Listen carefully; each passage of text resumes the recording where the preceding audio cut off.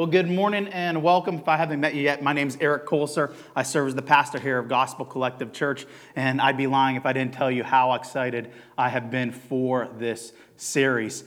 We've shared many times with you all that as a church we tend to go through books of the Bible verse by verse. In fact, 3/4 of the year we do that, but every so often we're going to take a pause and go through a topical maybe study or subject for a sermon series when we know that it is needed within whether it be our church, the culture, society, and this is a topic that we really felt like not only we, but a lost world around us needs to hear about. And so, often I will say, turn your Bibles to this book and passage, and we're going to be a little bit, I'd say, all over the place with a theology of Imago Dei as we start off talking about what humanity is and 3 themes that speak into this. So we will mostly be in Genesis chapter 1 through 4, so you can be able to turn to Genesis 1 through 4, but we will be in multiple places. Scripture will be on the screen for you to see as well. But today we're going to start this series off talking about a theology, a study of God through Imago Dei, which is us being created in the image of God through creation, fall, and redemption. In fact, we'll hit all 3 of those in every upcoming topic and subject in Imago Dei. Creation, fall, and redemption. Many of you know the very first words and verse of the Bible says, "In the beginning, God created the heavens and the earth." And over the next 5 days, God created light, darkness, the sun, the moon, the sky, land, and the ocean. He created plants. He created trees, all living creatures of the sea, of the land, and of the sky. And then on the 6th day, he created something more unique, more special and valuable than anything else that he created. In fact, Genesis chapter 1, verses 26 through 27 records that final creative act on the 6th day of creation. And it says this, "Then God said, 'Let us make man in our image, after our likeness, and let them have dominion over the fish of the sea and over the birds of the air and over the cattle and over all the earth, over every creeping thing that creeps upon the earth.' So God created man in his own image. In the image of God, he created him. Male and female, he created them." He repeats these specific words about the creation and the uniqueness of humanity, how he created us, human beings, people after his own image in the 5th chapter of Genesis, which contains the genealogy from Adam to Noah. It begins, look at chapter 5, verse 1. "This is the book of the generations of Adam. When God created man, he made him in the likeness of God." First thing I want you to know, and we're going to repeatedly go back to in the next several weeks. We need to know, we need to believe, we need to view each other in the world, all ideologies and our co-workers, our neighbors, ourselves as Christians. We view humanity created in the image of God. Humanity, human beings, people are created by God in the image of himself. Out of all the creatures that God made, only one creature, humanity, is said to be created in the image of God. I know many of you may be asking, what does that exactly mean? It means all human beings created by God are like God and represent God. Both Hebrew words, image and likeness. It refers to something that is similar but not exactly identical to. That Hebrew word, tselem. It is something that represents something else. Image. You even see in verse 26, the Trinity, hence us, in agreement over creation. It says in Genesis 1:26, let us make man, the human race, to be like us and to represent us. That's what the Hebrew word says. Now that even right there, to be created in the image of the triune God, Father, Son, Holy Spirit, that should bring a sense of awe, a sense of wonder, a sense of beauty represented in this series subtitle. Something we'll revisit over the course of the series because that awe, that beauty, that wonder is crucial for the worship of God in light of these truths and the witness of the world to embrace and receive these life-changing truths for themselves. That we are created, unlike anything else in humanity, in the world, in the image and likeness and representation of God. In fact, this is the very first of all God's creation where the Creator, where our Heavenly Father said, this is very good instead of just good, like the rest of creation. Genesis 1:31a, God saw everything He made, and behold, this was right after created Adam, and it was very good. Church, this means nothing else on this earth, in this universe, in the past, present, or even future, is like God or can represent God like humanity. You think some of the most beautiful, unique creations on this earth. Take creation, for example. The most beautiful of landscapes. Mountains, ocean. I don't know if you know this, but our worship leader, Matt, and his wife, Rachel, recently went to Yellowstone, and they were able to post some pictures of the last couple of days, and it is beautiful. I told him, inspiring to the point where it led to table talk over dinner yesterday between myself, my wife, and my father-in-law about traveling somewhere to be able to see some of the most beautiful landscapes as well. And we love that. We do. We see God's creation in nature. And we worship God, not creation, but the Creator for it. So, as Christians, we can say, recycle, go green, save the turtles, okay? And feel okay about it. God created that. But at the same time, as beautiful as creation is, it doesn't hold significance and importance in comparison to humanity. Speaking of saving the turtles and all other living things, we live in horse country. Lexington, Kentucky. I know there's actually been a lot of people that have been visiting our church that moved from another area. And if you didn't know this, you will soon. This is a beautiful, beautiful area, and it is known as horse country. In fact, I'd encourage you to drive down Versailles Road and see how beautiful the landscape is, but then also horses. I don't know how many of you are horse people. I meet some people around here because of the culture with it. They're like kind of sick of it. But horses are absolutely magnificent specimen. They really, really are. Talk to somebody that has raised horses. Their grace and at the same time balance with their power. They are beautiful, magnificent animals, unlike cats. Okay? Don't roll your eyes. You know how I feel about these things. Why out of all animals are those the animals that have the great privilege to use the bathroom inside? I don't get it. They're the most stubborn, prideful, but we let them go to the bathroom inside. Why can't they go out like everything else? Now, you want to talk about another beautiful thing of creation and the living creatures that God created. We all know this. We nickname them man's best friend. It should be man and woman's best friend because I tend to hear from most women, they're my fur baby, okay?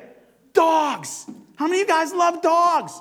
Listen, I am a big dog fan. I've had, 5 dogs in my lifetime. Grew up, my home childhood dog is Max right here. That's actually me on top of my dad right there. And that's my first dog, Max. He was one of the best dogs I've ever had, a mutt. He was so, so great. And then my second dog, his name was Coco. I liked him, but he was crazy. I remember like growing up in middle school, high school, my sister and I would like get him all roused up, and when the doorbell came, he'd run around the entire house, knocking down lamps on the couches and everything else. He didn't last too long in our house because we made him crazy, okay? But I love dogs. And then even, this wasn't technically our dog, but my wife's parents had a big Great Pyrenees. It's actually influenced some families here to get Great Pyrenees because they spent time with them. And this is him right here. That's not him right there. This was a video I saw on TikTok of somebody parachuting on a Great Pyrenees, okay? That's awesome, okay? You can't do that with a cat, all right? But this was our dog, and this was one of my twins that are younger, and I felt like he was our family dog. We loved him. He was such a great, gentle giant. But then next dog that we got, first dog that we got actually as a family was a Doberman Pinscher. Here's he as a puppy right here. And of course, he did not stay a puppy that long, as you can see, okay? And he was a great dog. We kind of wanted him to be a guard dog. When the twins came, he was so anxious and nervous, and it was really, really tough. And so we ended up having to give him to a family that had a long history of raising Dobermans. And then our latest dog, and I talk about him all the time because out of all 5 dogs, he is the best dog I've ever had, okay? And I don't have to feel guilty about that like you feel guilty with kids, okay? Best dog is this dog right here, Teddy. That's him on top of my daughter who's on top of me. He is the most cuddling dog I've ever had. He is the best dog we had. Next picture is us at community group, that's us tucking him in before bed, okay? He is our fur baby. This is him at community group where he started getting toys in front of everybody just to show everybody in our community group his toys, okay? He is such a good dog with kids, friends, people. He is such an amazing dog. And I know all of you. You have your own fur babies. You love them. And still, that love for them, that view of them, it is nothing in comparison to how God feels about human beings, how we should feel about human beings in comparison to all other creation. And I know when I say that, some of you are thinking this, some of you are saying this in your head, your heart right now. Well, at least my dog won't hurt me like that cheating ex-boyfriend scum of the earth. Or at least that animal won't hurt me like people have, like the church has. I know. It's not going to be like that. We'll get to that. Genesis chapter 3, don't worry. It doesn't change the truth of Scripture about not only how God feels about us right now, forever, and how we should view each other, though. Because listen, all human life is distinct and superior to all other created things. Unlike animals who were made according to their own kind, it says in the Word of God, we are made in the image of God. Human life distinct from and superior to all other created things. This means that we are altogether unique, and every person created by God has particular dignity, value, and worth. This means that God created us as His image bearers, not because He needed us in any way, but instead He bestowed upon us the dignity of being His image bearer for His benefit. Not our own, but He still gives it to us. In fact, Church Father Irenaeus said, God formed Adam not as if he stood in need of man, but so that he might have someone upon whom to confer his benefits. That's uniquely given to humanity. And how we represent God, how we are like God in Imago Dei, at least before the fall and sin, which we'll get to in a moment here. This means that we represent and like God originally in creation, morally, spiritually, mentally, relationally created in the image of the triune God, us in Genesis 1:28, as God was in relations with all three persons, Father, Son, and Spirit. We're created in that image. We're created to be relational in Imago Dei and physically. Certain, not all, certain attributes we are given in the likeness of God, morally, spiritually, mentally, relationally, physically. And as Christians, as the church, we need to reflect on humanity as that image of God more often than less often. We need to not only be reminded of this, but continually amazed at the creator of the universe who wanted to create something in his image, and we are those things. Something more like himself than all the rest of creation that gives us a unique sense of dignity, significance, and value as we reflect on the rest of creation. That gives us a great burden to help restore others back to that likeness. And so with that in mind, what should Imago Dei, us being created in the image of God, what should that mean to us as Christians? Well, first, this means that we were created as persons by a personal God. The Bible makes note of this by explaining how, unlike the rest of creation, which was made solely by God's word, God formed us by his proverbial hands, and then he breathed life into us. Think about that, you guys. Everything else was created by his voice. As amazing as that is, he personally got down in the dirt and created us. Persons, personally, relationally, created because we're created by a personal God in the image of him.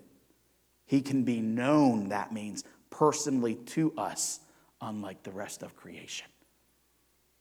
We, unlike anything else on this earth, can know God, have a relationship with God. I know some people don't like that terminology. I think sometimes it can be overused, but it's true. Because as persons, we are created by a personal God who wants, desires, and created us for a relationship with him. And as persons of a personal God, this means a couple different things. Some of these things are topics we're going to get to later in this series, but I want to open it up with this.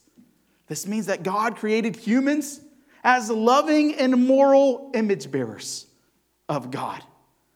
God gives commands to us about these things that he doesn't give to his other creation, and we have the ability to know right from wrong and can respond to God with moral obedience as an act of faith and love, unlike much of the rest of creation.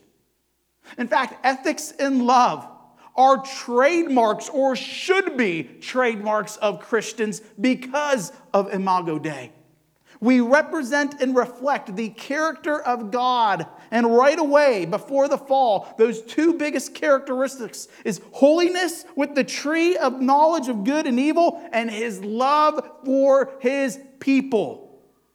And this is why, over the next several weeks, when we discuss topics like our work, vocation, our freedoms, technology, racism, justice, life, gender, marriage, family, biblical ethics, morality, and love, it will be discussed heavily with the truths of Imago Dei, what went wrong, and how it can be redeemed in Christ. It's why we should still have an instinctive sense within our souls and spirit that whispers the truth that human beings matter. Life matters. Our reactions to death as we recoil when we hear about a mass shooting, about a terrorist attack, about a natural disaster and loss of life, why we should feel deep pain when that happens. Deep pain when an individual passes from something like cancer or sickness and disease. Why we should demand justice when innocent blood is spilled. Have you ever wondered why our hearts are splintered by human suffering in ways that shouldn't match the grief of any other loss? We were created that way. To the other swing of the pendulum, have you also noticed how often our hearts are deeply moved by human goodness in ways that don't match our joy from other experiences?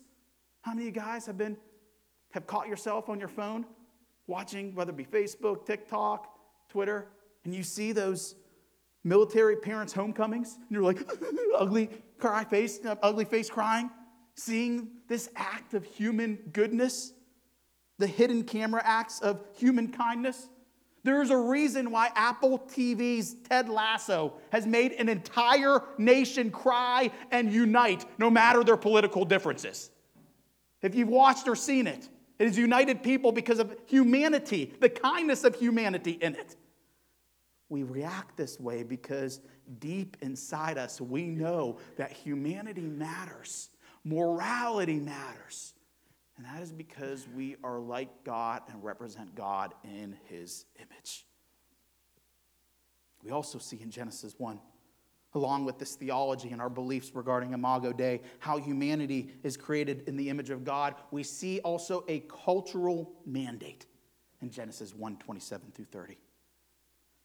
That even before the Great Commission, which was created after sin, we had a cultural commission as original image bearers of God. Look at verse 27 again in Genesis 1. So God created man in His own image. In the image of God, He created him. Male and female, He created them. Verse 28, and God blessed them. God said to them, be fruitful and multiply and fill the earth and subdue it. He didn't say this to any other creation. He said this to us, those who are like Him, have certain characteristics representing Him. He says, have dominion over the fish of the sea, over the birds of the heavens, and over every living thing that moves on the earth. And God said, behold, I have given you every plant yielding seed that is on the face of all the earth, every tree with seed in its fruit. You shall have them for food, and to every beast of the earth, and to every bird of the heavens, and to everything that creeps on the earth, everything that has breath of life, I have given every green plant for food. And it was so. This means that God created humans to subcreate and take dominion over culture as image bearers of God. That's what we see in verses 28 through 30. It explains the innate love people can have for creating culture. Everything from film to fashion and music and theater, architecture, painting, photography, dance, storytelling, technology, and all other creative ventures. We are uniquely created that way as image bearers of God. He created us to be curious adventurers and granted us permission to explore His creation with an insatiable curiosity that begins when we are born and continues throughout our life as we seek to experience and learn, to travel the world, to explore every nook of creation. This is also why we were originally created to do meaningful work, and we're satisfied and fulfilled when doing meaningful work, as you'll hear about more next week. It's also why we can't just condemn all technology and the progress of civilization, as much of that is a part of the cultural mandate and will be around even in the new heavens and earth without the sin attached to it. You wouldn't be able to tell, but at heart, most people have an innate drive and desire to do work and feel accomplished in that work and role that has been ruined by sin. This also means, another topic we'll hit more in the future, God created humans to get married and multiply as image bearers of God. Look at verse 28 again. God blessed them, and God said to them, be fruitful and multiply and fill the earth and subdue it. He created humans to get married, to multiply as image bearers of God. I know that sounds very non-romantic and matter of fact, right? Get married and multiply, okay? get married and make cute little babies. Call it whatever you want, okay? But part of Imago Dei is marriage and family, to reproduce in that way. It explains why many people long to get married, long to be parents, and consider children a blessing. And there's a whole lot more to this, but it was a gift given to us by God to create a healthy culture of this, marriage and family.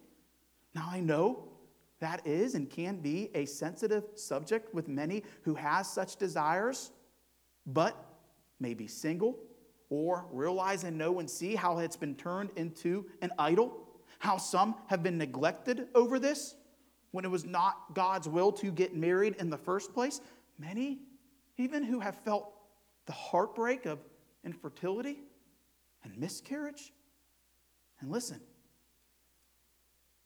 there's a point there, because we can idolize this area. And God does call people to singleness for ministry reasons, like we covered in 1 Corinthians 7 a few months ago. However, before sin entered into the world, God created one man, one woman for each other and commanded them to reproduce. And he said that this was a gift.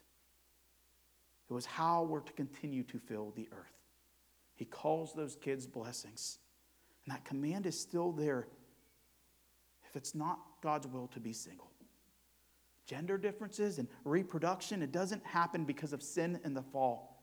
It happens because of Imago Dei. As we were created in his image and given the command to reproduce in light of that image. And listen, every human being, not just Christians, every human being having value and worth, morality and ethics, it matters to God and us. We work hard and we receive the fruit from such work, from marriage and family flourishing. And it all creates a beauty, a wonder, when done God's way, rooted in Imago Dei. It does. A beauty and wonder that the world will notice, that we will flourish in. But as we all know, as we all see, and as we all experience, that has been lost. We see so much brokenness in those very things that were created to be beautiful and fulfilling. From work to creativity to marriage, family, justice. We see so much brokenness instead of the beauty and wonder that was just described. Why do humans devalue humanity? Even the most compelling stories, from great pieces of literature, movies, to lyrics and songs, often reveal what our hearts tell us. That the world should be good, but is now maddeningly broken. It seems hardwired in our psyche. An intuition that things are both beautiful and should be, yet so broken and corrupted and should not be. Those once perfect reflections, likeness of us in God's image, is now like a carnival mirror. Have you ever seen one of those? In fact, I was reminded of this 2 weeks ago. Every picture my oldest middle school daughter takes has her hands up like this. Hey, we're going to take a family picture. Okay, everyone. And so here's one where right before going to school, I was proud of her wearing her crew shirt going to there. Every picture's like this. And then I got a picture from a parent of one of the kids that she hangs out with over here. And he sent this to me a little bit later, and I don't know what that is, okay? Her doing that again. But that's the carnival mirror. My beautiful, perfect daughter wearing her crew shirt going about school, so proud of her like this. And then he sends me this, okay? That's the carnival mirror, distorted. That's not my daughter. Her face isn't like 1 inch in the middle of her face. What happened, that distorted image of what we were originally created to represent? We know and we see this, of course, in Genesis 3, through the fall. We're going to be reading this often in the rest of the series, not exactly have time to go through it all right now, but we know sin entered into the world when Adam and Eve, through the deceit and temptation of Satan, questioned God's goodness, questioned God's commands, his rules. his knowledge of what is good and what's evil. And that submitted to such temptation into sin, that caused sin to not only enter into their lives, break, corrupt their marriage, their view of the world and how to work, their view of each other and people, extended to their very own children. But it affected each and every one of us. Has affected this world since the fall. Again, we're not going to exposit and explain all of that chapter today. I'd encourage you to read it maybe multiple times as we hit it several times in the next few weeks. But as we see in Genesis 3, God originally created humanity in the image of God, but now we have depravity by the fall of man. This gives sufficient explanation both for what we see in this world and in our very own lives and hearts. That the first humans, Adam and Eve, the original image bearers of God, and who God first said of all of his creation was very good, created in innocence and beauty by a loving God, chose to follow the way of the serpent instead of the way of their Creator. And we see here how rather than enjoying intimacy with the one that they were created in the image of, they chose to listen to the seductive whispers of that not being enough. If you only eat the one fruit that God had ruled off limits, then you will be like a God. You will be God. Satan not only told them that, but still likes to tell us that today. And this plunged the human race into sin, corruption, and death. Those made to be in the image of God now tries to be God, not a representation of him. Those created to know God struck out for a world where they hoped there would be no God. And this has now affected everyone, for all mankind, until Jesus returns. It's affected this world, all systems of the world, and it has literally corrupted and tainted everything. Most importantly and sadly, it has affected our own image and relationship with God. Romans 3:23, all have sinned and fall short of the glory of God. And every one of those aspects that we're like God in, it has now been tainted and corrupted morally. We confuse or doubt what is good and what is evil. Spiritually, mentally, relationally, physically. It has affected every one of those things that we were originally created to be good in the image of God. Yet still we tend to think sin is just some type of mistake. We joke about it. Christians excuse themselves and each other for it, while often pointing out the sins of others.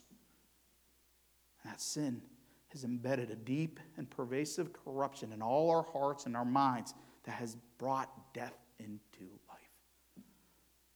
But we must know God's image in us. It's not all totally lost. We still have his image, even with sin and the fall. Take Genesis 9:6, for example. Even though men are sinful, it's sharing here why murder is such a grievous sin, for it's attacking a part of creation that most resembles God. And that's not just talking about Christians. That's talking about attacking any human being. James 3:9, who Jacob read earlier, says that men generally, not just believers, are made in the image of God. And when talking about how Christians do great damage with how they speak about the lost, verse 9, with it we bless our Lord and Father, and with it we curse people who are made in the likeness of God. Not talking about Christians, talking about humanity, people, others, our neighbors. Another proof of how sin has dehumanized us.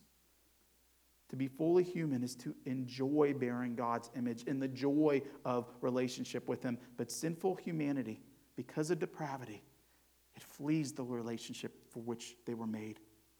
Adam and Eve used the garden that God had given them to seek to hide from him. Look at verse 8 in Genesis 3. And they heard the sound of the Lord God walking in the garden in the cool of the day. And the man and his wife hid themselves from the presence of the Lord God among the trees of the garden. Sin causes us to dehumanize others. Happy and God, to be fully human, is to enjoy trusting other-centered relationship with other image-bearing humans, trusting God. But sinful humans seek to distance themselves, like Adam and Eve did here, in mistrust, and to use others in selfishness.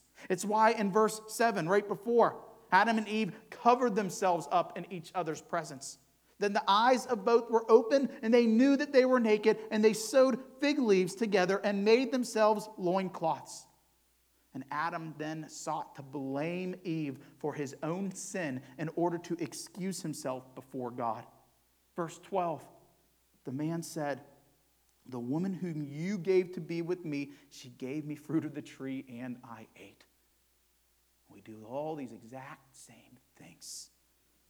A rejection of the image giver always results in injustice against image bearers. Oppression and death, it flows downhill from sin. From the first murder with Adam and Eve's first kids to now, the greatest violence and bloodshed. Things such as bullying and slandering and lying. So much sin against humanity. Have you ever thought how we have lost our humanity today? Because of the fall, because of depravity, because of this sin. How we don't care about life, about people. I mean, you think about basic human dignity floundering in a culture of technology that seeks status, seeks likes and followers rooted in our identity. Where people spend more time online than with other people face to face. Where we become keyboard warriors, forgetting that there are lives behind the people we attack and slander on social media. A culture floundering at a time where many have forgotten how God uses both basic and religious liberty to protect people, to fight oppression against people with too much power. A culture where we have often defended or justified legitimate sinful racism just because it's not as bad as it used to be. Where we have associated social justice as liberalism, when some of it, many would say a lot of it, is actually biblical justice. But we're just repeating what the politicians or news channels or blogs are saying about it. Not actually going to God's word to see, is this representative of biblical justice? But saying that we're just liberal. And a culture where the White House press secretary answers the question if a 15-week-old unborn baby is a human being with the non-answer of we support a woman's right to choose. 15-week-old unborn baby. It's a woman's right to choose. We have lost our humanity. And if we think Christians are immune to this lackadaisical view of human life, well, just look at the last Barna research poll that asks if America, listen to this, should accept a limited amount of refugees that their country has accepted, with both Democratic and Republican presidents in their time of crisis. This isn't open borders. This isn't like way left-wing immigration policy, but the question of if America should accept a limited amount of refugees from other countries in their time of greatest crisis. Do you want to know what the least welcoming of all groups to say we should accept them? 16% of evangelical Christians said yes, we should take them. That calls for some soul searching on what we truly believe about Imago Dei. Francis Schaeffer once said, if man is not made in the image of God, nothing then stands in the way of humanity. Listen, when we look at other human beings through the distorting lens of culture, politics, nationalism, critical theories, and fear, we fail to see people as God does, made in his own image and of priceless worth. We fail to treat others in such ways. We fail in living out our mission that you see when walking out of those doors and loving our neighbors. But know this, there is great hope. That's not the end to this story. There's a third truth of Imago Dei that reminds us how to reclaim this for ourselves and to share this with others. It doesn't end in depravity. But third, we see redemption of us being created in that image of God through the gospel of Jesus Christ. That although we're all created in the image of God and that image has been distorted because of the fall, there's only one human being that was the perfect image of God, and it's through him that we can have our original images redeemed and restored. We're created in the image of God, Jesus Christ, fully God, fully man, but he is the image of God. We're created in, he is. And Christ came as the ultimate image of God to save us and redeem that image for us. Colossians 1:15 says, he is the image of the invisible God, the firstborn of all creation. 2 Corinthians 4:4 says, and even if our gospel is veiled, it is veiled only to those who are perishing.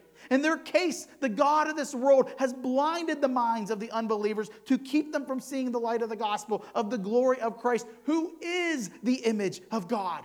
Hebrews 1:3, he is the radiance of the glory of God and the exact imprint of his nature, and he upholds the universe by the word of his power. After making purification for sins, he sat down at the right hand of the majesty on high.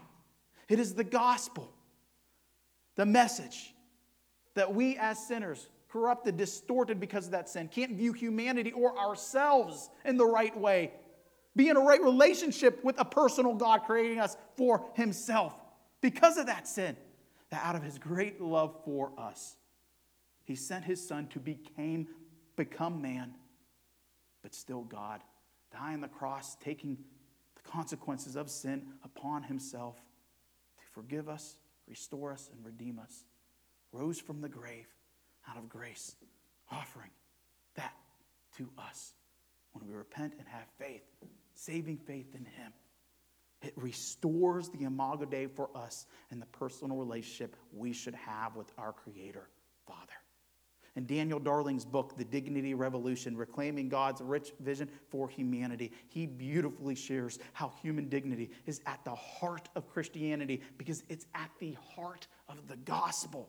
The gospel shows a God who both created humanity with purpose, and when that humanity turned its back on the Creator, he rescued humanity through his Son, the divine human, Jesus, in order to recreate, repurpose, and redeem us. Jesus cared enough about humanity to become a human, die a human death, and take fallen humanity's combined sin on himself to make a way for us to have new life. The Holy Spirit cares enough about humanity to transform us as humans and give us new desires, a new worldview on humanity like God does after repentance and faith.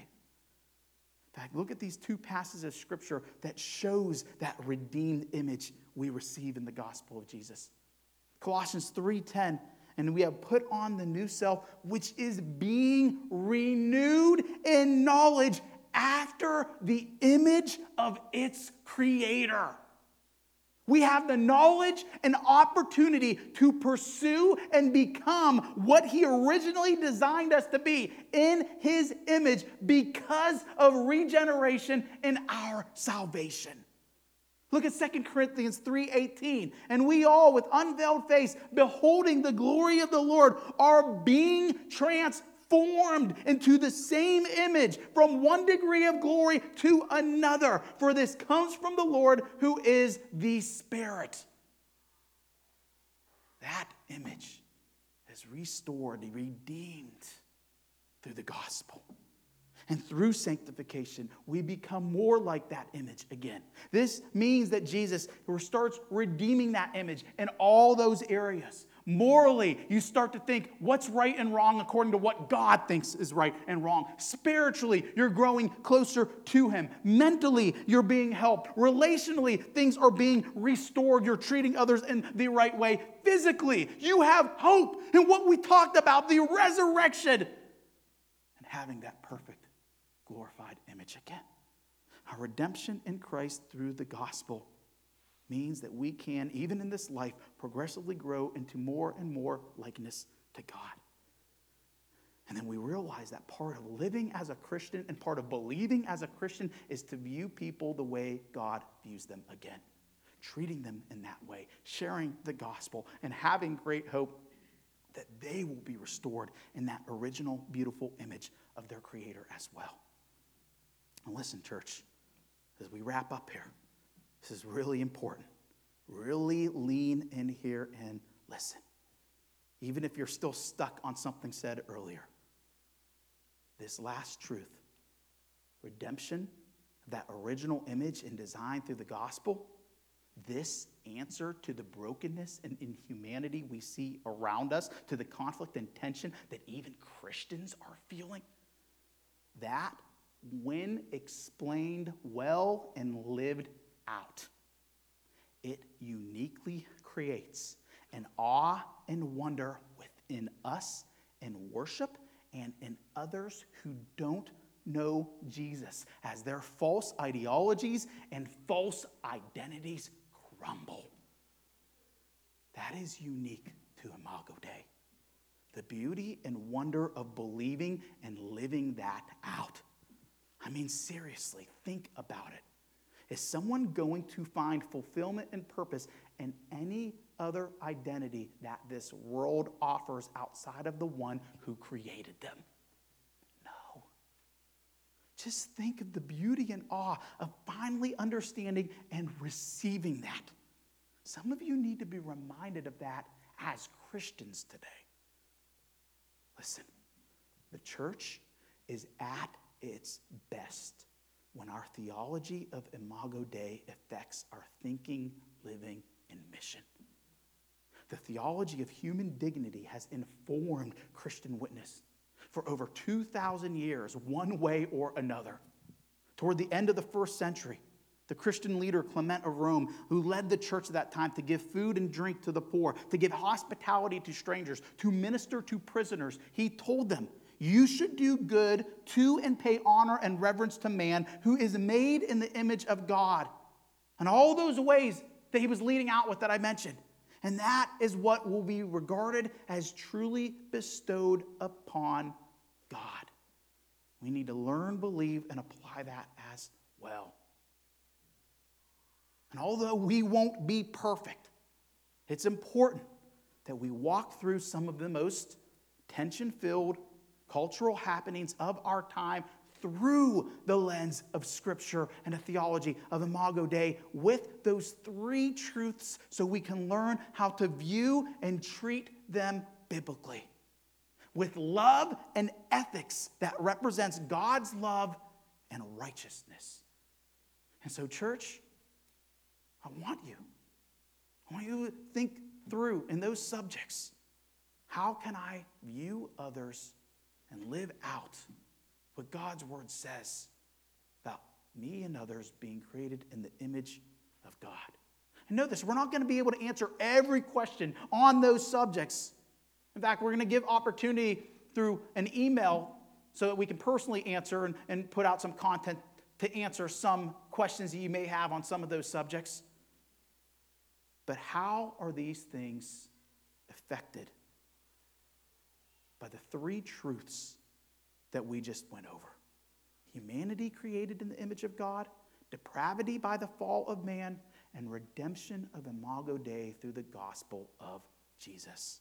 And listen, a recovery of this theology, it has moved Christians to repent of sinful ideologies and work for true biblical justice in this world, to help save not only souls but physical lives, to be able to discern on where and when we can partner with others for the flourishing of humanity, and to stop injustices of the very people that God values and created.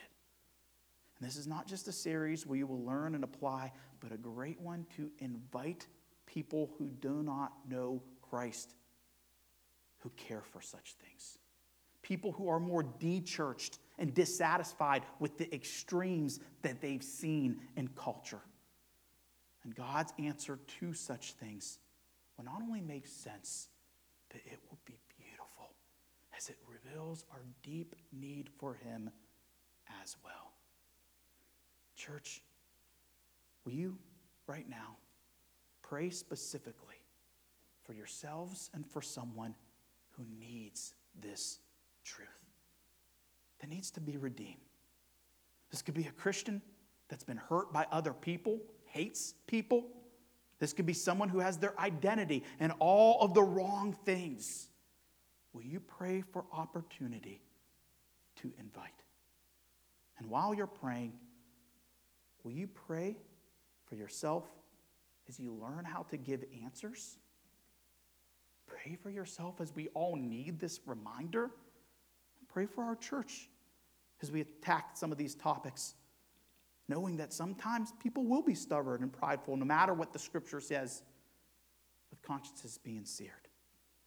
Pray to the loving, holy, and just God who wants His will to be done and His kingdom to advance through the church, as this speaks deeply into our mission to glorify Him, to love our neighbors, and make disciples. Spend some time praying to Him now, and I'll close and we'll sing. Go ahead, do that right now.